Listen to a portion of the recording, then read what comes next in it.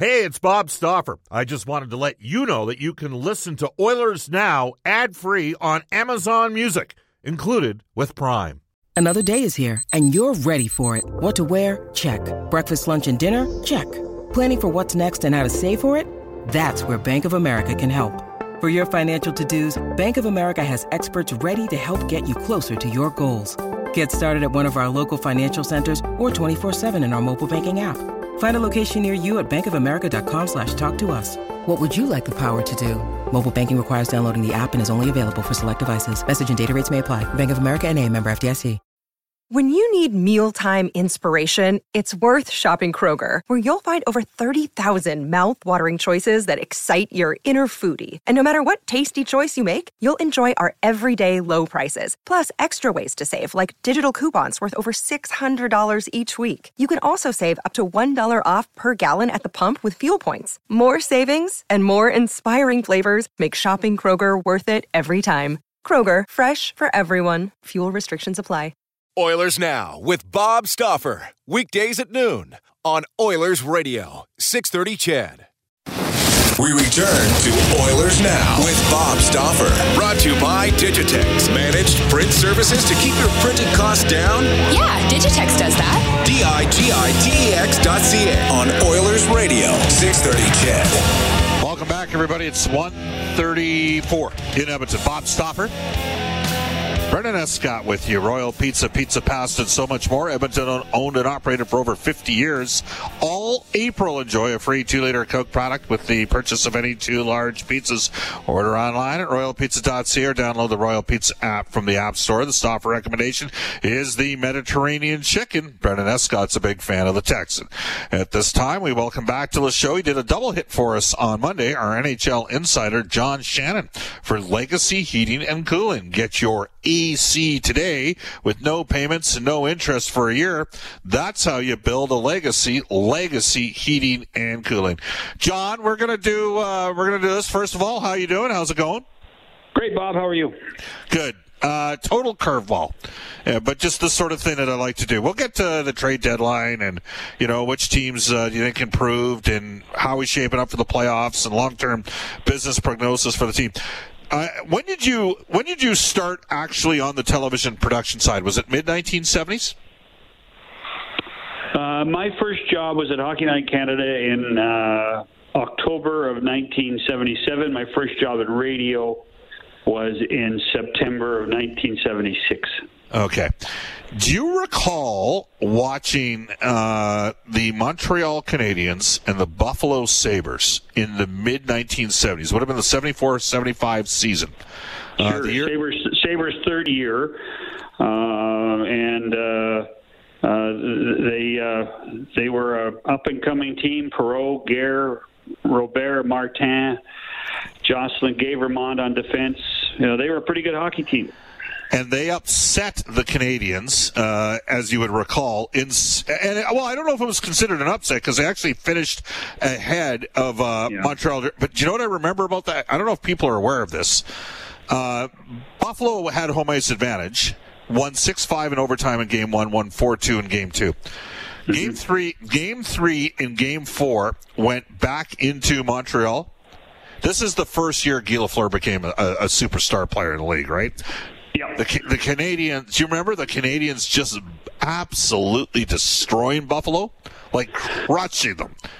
I do. I remember that. The interesting thing about Lafleur by then was, and let's remember that Scotty Bowman had taken over coaching in Montreal by then too. So there was a learning curve for some of those players with Bowman behind the bench. But the reason Lafleur took off was after his third year in the National Hockey League, he had a long talk in the offseason with Jean Beliveau. And Beliveau told him at the time, and Beliveau recanted this story many times, is that he told him to be himself. And the first thing he needed to do was take the helmet off. And he took the helmet off, Bob, because he wore the same helmet that Stan Nikita wore, that Mike Foligno wore. The Winwell. The Winwell, yeah, he wore that. And Beliveau told him, you just be yourself and take the helmet off and play the game. And Lafleur exploded that season. as one of the superstars of the 70s. Just think about this for the listeners out there. The Canadians won Game 3 7-0. They won Game 4 8-2. So they outscored Buffalo 15-2 in 2 games. And then the Sabres won their second overtime game in the series 5-4 in Game 5, and then won in Montreal in a game that the Canadians dominated the back half of the game 4-3, and they ended up losing to the Flyers in 6. And then the Canadians would come back and win the Cup the next 4 years. So it's just, I just remember that series as a kid thinking, how does a team outscore a team 15-2 over 2 games and lose the series? You know, and I wasn't born when the Pirates got blown out by the Yankees. I tell you what, though, ask the Vancouver Canucks that same situation in 2011.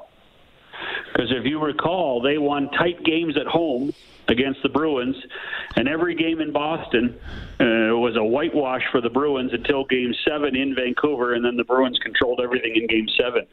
A very similar scenario. It was a tight game for the Canucks to win at home, and then the Bruins took over at home at TD Garden.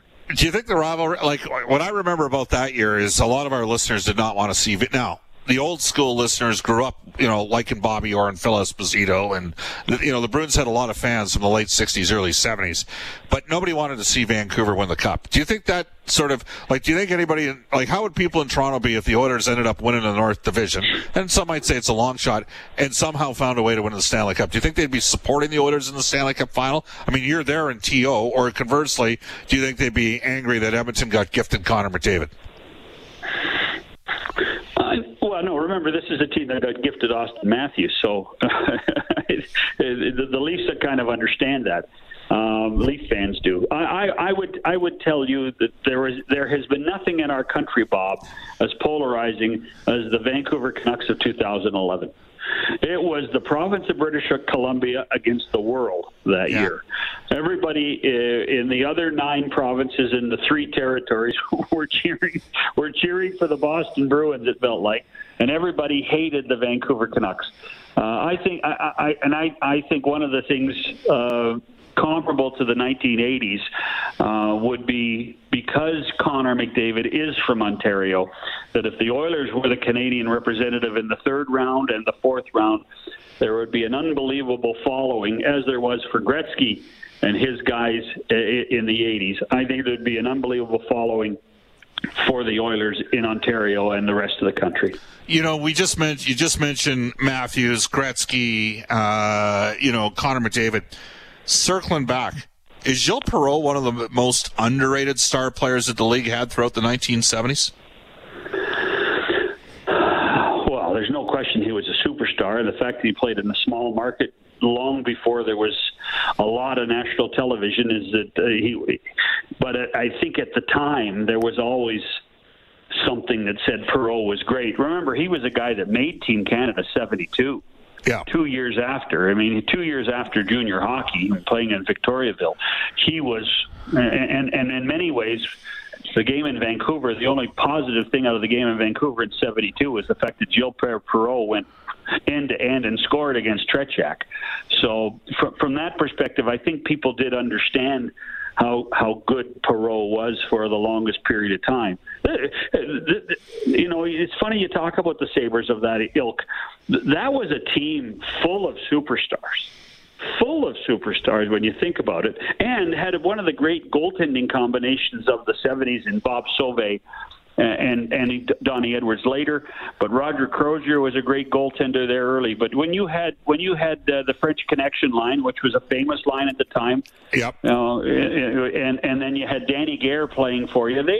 And Craig Ramsey was there, one of the best penalty killers of all time. Don Luce, Jimmy Lawrence. That was a team for my generation, Bob, and probably your generation. We saw a lot of. Yeah, I like them. Well, and here, let me throw one out. Yeah, this is going to throw a curveball at lots of people. For when we were kids, the CBC radio network used to carry Sunday night hockey. Yep. And they did a ton of games from Buffalo because it was easy to travel from Toronto to Buffalo to get your crew there. And we heard a lot about the Buffalo Sabres on radio in those days, not on television, but on radio. So there's a real affinity for that punch-him-lack team for people our age and a little older.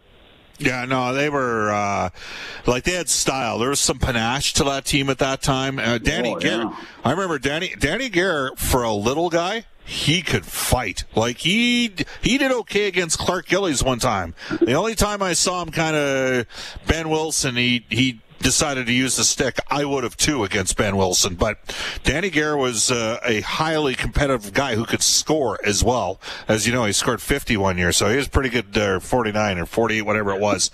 Pretty good player back in the day. So they were an interesting team. Perreault was not a small man either. Like he was like 6'1", 210, big shoulder guy, and he could skate. Like he was an all-world talent. And became, within an eyelash and the turn of a wheel, of becoming a Vancouver Canuck as opposed to a Buffalo Sabre in the expansion draft of 1970. Imagine how different the franchises would have been if Gilbert Perreault had gone to Vancouver as opposed to Dale Talon. Was that a time in which Quebec was producing the best players in the world? Well, remember, that was still near the end of the time when Montreal could protect players, and I think what happened in many ways was that with the philosophy and style of the three junior leagues, they were creating the skaters, the OHL and which was the OHA then, and the old WCHL where Danny Gare played. They were producing skill players, but they were more producing the old rock'em sock'em style of hockey players. So the skaters were in Quebec, and the tough guys were in Ontario and the West. Yeah, well, I mean, just think of consecutive years. 1970, Gilles Perreault goes number one. 1971, Sam Pollock engineers like three trades, and Guy Lafleur goes number one. Marcel Dion, who's French-Canadian, but and wasn't there something that happened? They never finished their playoff series. And I mention this because there was an incident today, John. Real Madrid was playing. They're playing Liverpool. I'm not going to tell anybody the score, but Real Madrid's bus got vandalized as it went in. And if I'm not mistaken, when the Ramparts played Dion's team, there was an incident with the buses that concluded the end of that play. The reality of that was that Marcel Dion was born and raised in the province of Quebec, but elected to play junior hockey in Ontario. And so he played for the St. Catharines team in the OHA. And so when they did play in the postseason for the Memorial Cup, St. Catharines versus Quebec City, the people in Quebec never forgave Marcel. And the amount of vitriol and harassment that Dion took during that series was unbelievable. It's interesting. You talked about skill and what leagues are perceived as. Connor Bedard is playing in the Western League at 15. He's a special player. He can really shoot the puck. The kid with the Edmonton Oil Kings, I know Craig Button had him ranked number 2 for the NHL draft just on Monday on the TSN show. Bob McKenzie, previous to that, Dylan Gunther was ranked number 3. Like the WHL is now, there's been a real emphasis, John, on skill over the last, and I wonder if part of it, and you might think I'm crazy, but you're in a market here in Edmonton. Gunther's from Edmonton. Bedard's from Vancouver. I'm wondering whether or not it has to do with when you have a player like a McDavid, the kids are sitting there watching that guy, and he plays right in your. You know what I'm saying? Because we had a run of goaltenders out of Quebec because of Patrick Waugh. We had a run of defensemen out of Sweden because of Nick Lidstrom. What do you think? Am I out to lunch there or on to something? Well, usually I agree with you, but this time you're out to lunch. I think it's everywhere, Bob. I think the game has changed that much. I think the skills required to play the game at the speed now, it has changed everywhere. And simply because when the big change in our lifetime was during the work stoppage in 2005. When the rules changed. I mean, Connor McDavid has never played really in a competitive game over the age of 7 or 8 with clutching and grabbing in his life. And you need speed, you need skill to compete. And I think that's true for everywhere in the game. Is Connor McDavid a role model for any kid in northern Alberta? Absolutely. But he's a role model for everybody everywhere. As we watch the game around the world, because the game has changed, the flow in the game has changed. The value of Josh Anderson, Tom Wilson, even the tough guys have to have a ton of skill. Can't be one-dimensional. That's really what's changed. Yeah, that's can't be really what's changed.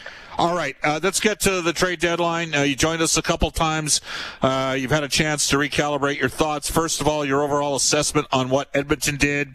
Was it enough? And conversely, was it prudent? Prudent, yes. Enough. The measure will be in the first round of the playoffs. It does what it does do is it protects the young guys on the blue line. Kulikov will be a difference maker. Here's my philosophy of what's happened in the North. Really, the measure and who everybody was trying to beat in the North is Winnipeg. Everybody was trying to beat Winnipeg. Everybody's measured Winnipeg, not Toronto, but Winnipeg.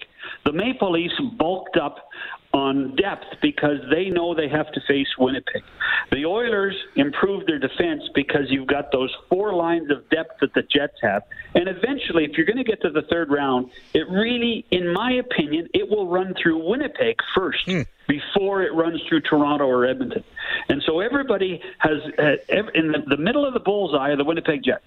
Because you're either going to play them in the first round or you're going to play them in the second round to get to the third round. And so what Kenny needed to do was, yes, address the defense first. Address the defense first, and he did that with Kulikov. What Toronto needed to do was improve their depth. When you look at the 4 forward lines Winnipeg puts out, and that's what he tried to do with Riley Nash, Nick Foligno, and even Ben Hutton on the blue line. Because, Ben Hutton should never play a single game for the Maple Leafs unless they get past everybody. And by then, everybody's going to be so banged up, you're going to need your 9th or 10th defenseman. Interesting stuff. John, as always, we appreciate your time. We'll talk on Monday, okay? Yes, sir. It's 1:49 in Edmonton. That is John Shannon joining us, our NHL insider for Legacy Heating and Cooling. We're going to do a reset when we come back at about 1:51 here. You're listening to Oilers Now. Hi, I'm James Neal from the Edmonton Oilers, and you're listening to Oilers Now with Bob Stauffer on 630 CHED. All right, let's update the Oilers Now lineup report brought to you by North 49 Home Inspections, professional and thorough home inspections for the Edmonton area. The Oilers have 22 players currently on the active roster, so these 22 players stay on for the rest of the season. McDavid, Draisaitl, Puljujarvi, Haas, Cahoon, Yamamoto, Karish, Shore, Archibald, Cassian, and Chason, 11 forwards. 8 defense, including the new addition Kulikov. So that's Nursenberry, Russell and Lagesson, Jones and Bear. Russell and Larson. So Nursenberry, Russell and Larson, Jones and Bear. And then Kulikov and Lagesson, 8 defensemen active, 3 goaltenders active, Smith, Koskinen, and Stalock. There's your 22 active players right now. Edmonton's got 2 players on IR. One is RNH and one is Slater Cuckoo. They can just activate those guys. They do not count as one of the Oilers' 4 call-ups that they're allowed to make at some point. They've got 5 guys on taxi squad: James Neal, Tyler Ennis, Joakim Nygard, Patrick Russell, Evan Bouchard, and they do count as recalls if and when the Oilers elect to move those guys in and out of the lineup. We'll also tell you that after the regular season, you no longer have to have players qualify as recalls. You can bring players up from the minors, etc. for this year. In the past, you had to wait until your team was eliminated from the AHL playoffs. Again, that is our Oilers Now lineup report for North 49 Home Inspections. We're going to go to this day in Oilers history. It is presented by Jason and Dennis Laliberti and the team at New West Travel. Go for it, Brendan. Back in 1987, Mark Messier pops off for a goal and 3 helpers as the Oilers defeat Los Angeles 5-4 in Game 5 to win this playoff series 3-2 and eliminate the LA Kings. Glenn Anderson had the game-winning goal about halfway through the third at Northlands. Coming up tonight on Inside Sports with Reid Wilkins from 6 until 8 p.m. Cam Moon from the Flames television broadcasts and NHL Hockey and Rogers. Kelly Rudy, Brendan Botcher, of course, top-end curler. Randy Gregg about the Edmonton Riverhawks, and EEDB in 2021 Hall of Fame inductee Don Wilson. We will be back tomorrow on Oilers Now, and our guests will include Louis DeBrusque, Kevin Weeks from the NHL Network for Canadian Power Pack, Alberta's leader in electrical construction service, electrical prefabrication and solar, and Edmonton sporting icon George Laraque. Coming up today on 6:30 CHED Afternoons with Jalen Nye, University of Alberta Students Union says the funding cuts from the provincial government mean the average student will now have to pay almost 24% more in tuition.